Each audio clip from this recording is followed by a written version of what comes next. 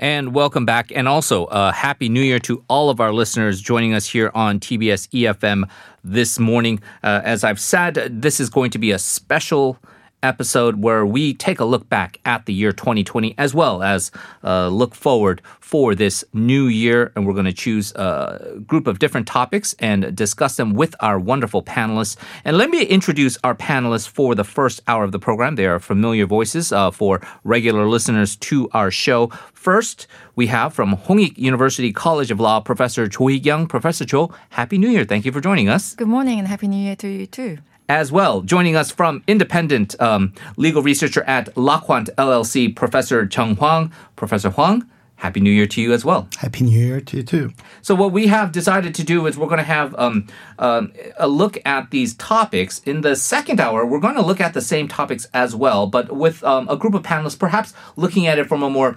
conservative vantage point with Professors Song Se-ryung and Dr. Bong Young-sik. And in this first hour, we'll look at it, I wouldn't say necessarily progressive point of view, maybe contrarian, because I've spoken with both of you long enough now that often I hear heterodox opinions on various issues that are very diverse and interesting as always. So I look forward to this discussion with both of you. Professor Cho, we're going to begin first with COVID-19, obviously the biggest news event by far all over the world.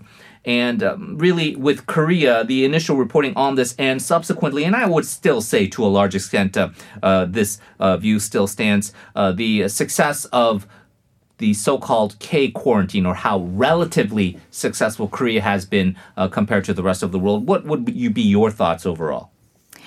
So certainly in the initial months, actually right at the very beginning when the pandemic broke out, we were one of the first countries affected. Obviously, our proximity to China made that much more risky.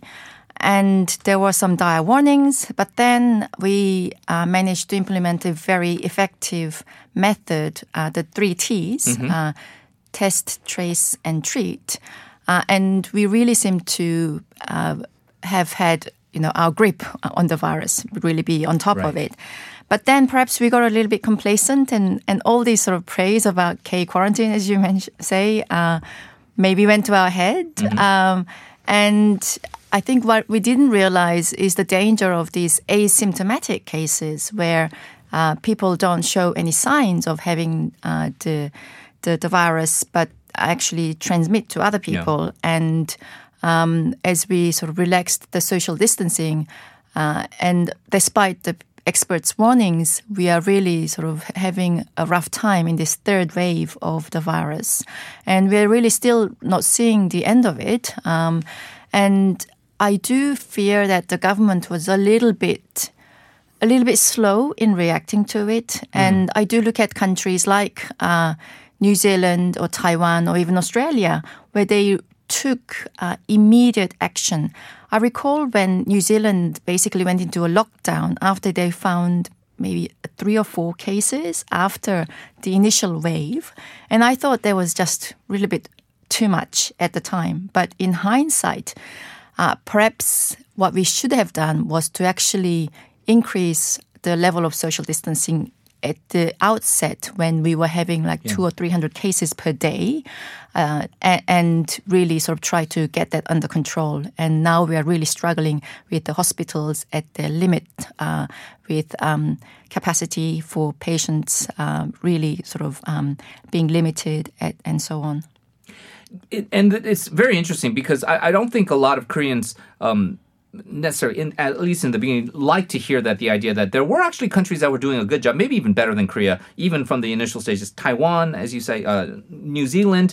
I would argue some people would feel Vietnam also did a very good job and have continued to do so as well. Very different countries with very different populations and governing structures. Professor Hwang, during all our discussions during the radio salon segments, you've always been hammering home that this has to always be priority. And we've always tried to bring in other political issues to discuss and prosecution. I remember you would always say, yeah, but what about the pandemic? Shouldn't we be focusing on that first? What do you think has happened? And how do you think, I mean, you would still if it's all said and done, rather still be here physically than, let's say, back in the U.S., right? Well, I mean, as Professor Cho mentioned, New Zealand sounds really good, but, it's probably one of the You probably won't best. get in there, right? Yeah. Oh, no, you can't. I mean, they basically create a real bubble where, they're sort of celebrating end of pandemic within their country, but, basically there's no travel in or out of New Zealand right now. I mean, and it's the same case for Korea too, to large extent, since, for most people coming into South Korea, you have to quarantine for 2 weeks. So it's, basically killed most kind of international travel in South Korea, affecting a large number of people. But having said that, I think, before the pandemic, most people would have said it, countries like United States and United Kingdom are probably the countries that are, have, very high-end healthcare, public healthcare infrastructure to deal with. I mean, in fact, our own CDC is sort of more modeled after America's CDC. But in fact, the latest figures, the U.S. has about 350,000 deaths related to COVID-19, and UK over 70,000. I mean, certainly, those are not countries that you want to be if you're South Korean. So from that perspective, the South Korea has done, admirable job, and kind of the, struggle that we're having is, not for us all to become another New York or London, basically. Yeah, and we've managed to avoid doing that. And I think the point of pride of a lot of people, even though it's compared maybe unfavorably to New Zealand, is that Korea has been able to be relatively successful without having to completely shut down the economy. And that's one, I guess, distinction that Koreans like to make. Very briefly from both of you before we leave this issue and move on to our next topic is, do you see some light at the end of the tunnel in 2021? We're already seeing vaccinations come out in pretty fairly sizable amounts in the UK and in the US and other European countries that maybe towards the middle of 2021, hopefully if things go well, and despite all this, we can get some semblance of normalcy. The fact that we have got successful vaccines, well, successful so far, obviously bodes well for next year, but we will still be wearing masks well throughout 2021. We'll still be doing most of our activities in an untagged manner. I think I will still be teaching mostly online next year. And so, yes, indeed, there is light at the end of the tunnel, but it's still a bit of a pinpoint. We're not really getting very close there yet. You're right. We are doing much better than some other countries, even countries like Germany, Italy, France, in Europe. But I do speak to my friends around the world. And for example, even within Australia, the state of Queensland basically locked down. But for the last 6 months, people around there have been able to go around without actually having to wear masks. Students are attending schools normally. And so draconian measures perhaps do have their place. Yeah. Final thoughts on this topic? Well, I guess it's a somewhat long final thought, but one thing that we've seen is that although South Korea has done better than a lot of other advanced countries, we've seen our GDP kind of shrink by about 1 percentage points. And given the fact that usually South Korea grows at around people say kind of middling 2%, that means that we had a gap of about 3% in GDP, and that's purely on rough economic measures measured by GDP. And I hope that government sort of realizes that costs to the entire economy, apart from all the human costs, is about 3% of the GDP. And that's kind of the money that we should be willing to throw at the problem. And, to the extent that vaccines can end the pandemic, and the government doesn't seem to be, anywhere near preparing itself to, throw up to 3% of GDP at the number. I feel, the government should be thinking a little harder about, how kind of the size of the problem as well as the resources that can be thrown at the problem. And not to be too Pollyannish once again, but that negative 1.1 projection for 2020 would still be top in OECD compared to the devastated countries, mostly in the West, who have been having to lock down their entire economies. Moving on to the second topic, then let's start with you, Professor Hwang. Politics, certainly a very eventful year in politics as well. And I think to a large extent affected by the pandemic, particularly in the April general elections, where a large part the government's performance in handling COVID-19 really ushered the ruling party into victory. And I think we can also credit the main opposition's dysfunctional attitude and kind of bizarre campaign tactics, to say the least. the result of the April general elections was that the ruling party won. We keep hearing this figure 180, but to quibble over details, it's a little less than that. But if you align with some of the other independent or minor parties, it comes out to a 180 voting bloc. Overall, what do you think so far?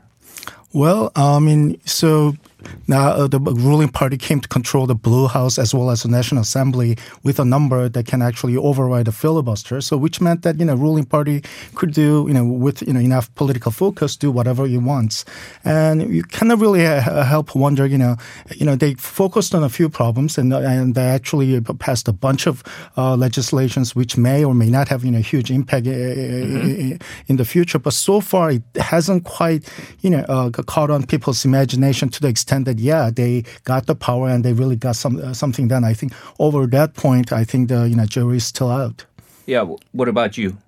They've completely squandered this humongous gift that was given to them by the population. As Professor Hwang just mentioned, there were so many things that they could have done. There was an audible sigh there, I think we could hear. Indeed. I look at what is going on with the major industrial accidents bill that we is just still talked about that a little recently. Being debated. And the ruling party managed to ram through the National Assembly a number of really unpopular measures and enacted them into law. But this particular one, it's been introduced, almost 3 years ago by the Justice Party, the then late Hwang. And the fact that they still haven't actually managed to pass it, and the fact that they actually amended it so that every real, measure that was designed to save lives in the workplace were actually taken out of the bill, I think it just speaks to the standard that the ruling party actually practices nowadays, and also sort of shows why people are really feeling betrayed by the trust that they placed. I think I've made this point before. There is a reason why the Uri Minju Party exists, because there is a group, maybe it's a minority, but a group of ostensibly ruling party supporters who feel that this ruling party is toothless and they do not exercise the power when they have it. If you compare to, let's say, Mitch McConnell in the Republican Senate over in the U.S., he is ruthless when it comes to utilizing all the levers of power available to him, and he doesn't care about the optics of what the press says about him, how people might curse him. If it's about keeping Republicans in power, he will try to exploit that advantage. And that is not being done by the current ruling party. But I feel like you're more different. Maybe they're more of a centrist party, but you feel that they are ineffective in other ways as well? Well, it remains to be seen. For example, the measures they've introduced, not at this National Assembly level, but at the government level, related to real estate policies have become, kind of bellwether for how unpopular the measures have been. So basically, with all the power comes on the responsibility. And so far, they haven't quite, shown the goods to the people, saying that, yes, we got the power, but we haven't quite, shown the results that people really can support and rally around. Then, you would say, falling popularity and approval rating for the president, also for the correspondingly for the ruling party, and we've seen a bit of a rise for the main opposition. However, I don't think you would make the point then, Professor Cho, that because this wimpy ruling party hasn't been able to enact their agenda, that the People's Power Party, the Kuminehim, are going to be the viable alternative for future elections necessarily. They still haven't. The People's Power Party still haven't really got their house in order, and that's very visible to the people. Their most viable candidate for the presidential election in 2 years' time is somebody who's not even a politician and not a member of their party. So what does that say about them? But at the same time, I don't know whether the ruling party is just toothless, or they have essentially misrepresented themselves and what they stand for to the people. I feel like they're the conservative party of this country. Totally. The only progressive party that we have in Korean politics is really those minority parties like the Justice Party, the Green Party, the Women's Party, but they have no effective political power.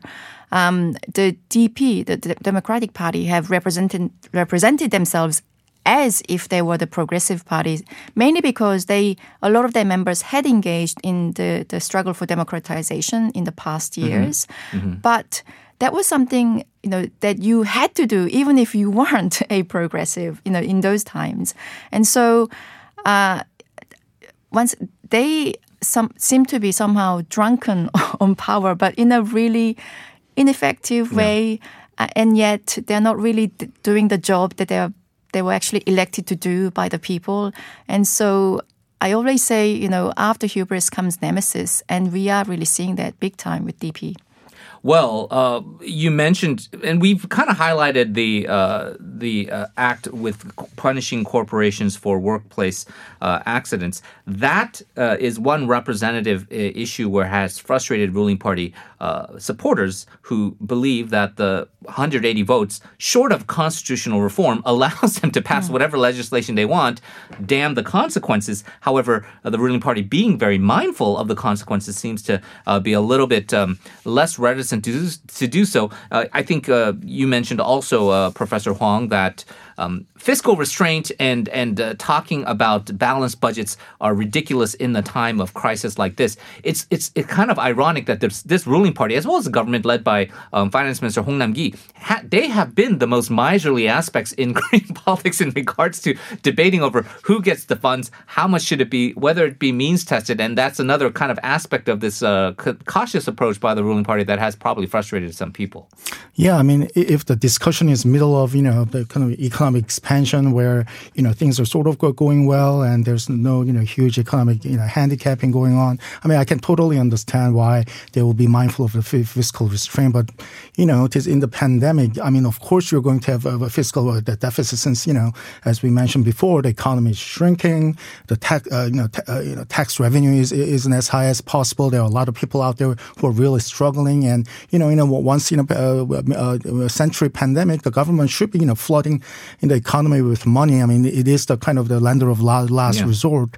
And I think it's kind of, sad that the mentality of the government is kind of typified by, the Vice Prime Minister Hong-nam-gi, who says, well, we'll do everything within fiscal restraint. I mean, would they say that if we were in the middle of a war? I mean, basically we're in a war against, coronavirus, and he doesn't really appear to think so. And that is why, again, the accusations that this government and this ruling party are socialist commies who are hell-bent on a government taker of all things, it's just that argument falls flat. Speaking of which, and transitions to both of your guys' expertise, and that is the one major issue for the ruling party and the government has been prosecutorial reform in the midst of this pandemic. It's been highlighted and symbolized by the personal battle between Justice Minister Chumi애 and Prosecutor-General Yoon Seok-youl. It seems to have come to a head now at the end of this year with a couple of court setbacks for the Justice Ministry and supporters of people like Cho, the former Justice Minister, and his wife, Professor Kyung-shim. Can you just go over overall what you think has happened with prosecutorial reform? The lofty goals of actually having a prosecution system that we deserve, the one that stands for justice, fairness, and actually enforcing the law has really just turned into a quagmire of personal vendetta between Chumi애 and Yoon Seok-youl. But nobody comes out of this whole incident smelling of roses. Not the prosecution, not the Justice Ministry, not the government, and not even the court, most recently. And so I feel that this whole approach that the Justice Ministry has taken has really backfired on them. So we talked about the sort of the spinelessness of the DP, the ruling party, before, but in the past when the government or the Blue House wanted to get rid of a Prosecutor-General that they didn't like, what they would do is basically dig up some really nasty dirt about their personal background. So do the Cho playbook and spread rumors about the illegitimate son and then force enough of a meter firestorm to get whether him out. It be illegitimate son or, other kind of scandal. Right. And essentially force them out of the office by resignation. Now, this government basically tried to go down the legitimate path and actually found faults with the way Yoon Suk-yeol has conducted his job. And there are certainly a lot of faults to be found with the way Yoon has really used this prosecutorial power for essentially not personal ends, but essentially turned it into kind of personal justice. But they were too sloppy. I'm talking about the Justice Ministry, and too impatient, and essentially ended up sort of tripping over themselves and didn't really manage to get the job done. Yeah. And now we've had the Blue House apologizing, and the actual goal of prosecutorial reform is really sort of, I feel that it's not really being effectively done. And Professor Hwang, before you say the pandemic is more important, we should focus our energies on that. I do want to get your thoughts on what you've seen so far in 2020. Have I been sounding like a broken clock a little too much? I'm thankful that, Henry, you haven't booted me off this. No. Keeping your eyes on the ball is a very important thing. And so, we know where our priorities are at. However, this thing, and I think largely because of the media and the way they want to cover this, has really sucked all the oxygen out of the room. Chumi애 versus Yoon Suk-yeol, prosecution reform versus anti-reform. On the other hand, the Ministry of Justice and Prosecutor-General Yoon have provided plenty of bullets for the media to report on, as if this is kind of the seventh game of a Korea series, right? Mm-hmm. I mean, kind of a Yoon versus Choo is like a big boxing match. On the other hand, looking at the glass half full point of sense, I mean, the ruling party still managed to push through the legislation and revision on 공수처. Yes. Has taken away the veto power from the opposition party appointed 공수처 commissioners, and also many of the investigatorial powers of the prosecution have been taken away, and now there are talks about just kind of taking away all investigatorial powers from the prosecutor's office. So, in that sense, I think, institutional details about how to sort of look at how to, kind of manage and control and maybe even, minimize the prosecutorial powers have advanced. So let's see if those measures will work. I mean, 공수처 has potential to, curtail some of the accesses of the prosecutor's office just because, no one else could actually investigate what they do. But now we potentially have a government body that can, place a real check. So hopefully, this will be, some restraint on the excesses of the prosecutor's office. 공수처 or the CIO, very important, maybe even symbolic step towards prosecutorial reform. Two candidates being nominated. Already hearing grumblings over Lee Gun-lee about former Kim and Chung prosecutor, and maybe we can't have this guy, might be potentially iffy to have. Overall, though, do you think we are on that path? I know Professor Kim Ki-chang, another panelist, has said that more important than 공수처 itself would be that separation of investigative rights, powers, and just leave indictments to the prosecution like any other normal country like the U.S. Right, and so now there's even a new bill that is proposing to set up a new body that simply does indictment and some investigation. But I'm going to make two predictions here. The first is sometime before long, they are going to rue the day when they actually set up this 공수처 or the high-level investigation office, because all the things that they've been criticizing about the prosecution, they are doing exactly the same with the 공수처. And people say, well, it's their size is much smaller, and the people that they're supposed to investigate and prosecute are very limited, and so that minimizes the risk. But in the hands of somebody who wants to exploit the powers that 공수처 has, it is very exploitable. And I've yet to see a model like 공수처 that has really worked out in other countries. And so I think we're actually creating a much bigger headache for ourselves later down the track. The second is the only people, not the only, but the people with the biggest smiles right now are the police. They've had all this power, basically transfer them to them from the prosecution, from the National Intelligence Office. And it's going to be massive. And the thing is, the police is much more decentralized than these two other bodies. And so it's actually much more difficult to control them. Or not control them, but essentially supervise them to make sure that they're not abusing their power. And even now, corruption and abuse are, things that are not actually uncovered, but right. It's just a literal can of worms. And so again, before long, I am afraid that we are going to see some huge scandals and corruptions with regard to the police. All right. Well, very pessimistic way to end the first half of this discussion with our two panelists, Professor Hwang and Professor Cho. We're going to take a short break. We're going to continue to look at the year 2020, maybe give some predictions for 2021 as well as we continue our special edition coverage of This Morning here in this New Year's. Stay tuned. You are listening to This Morning.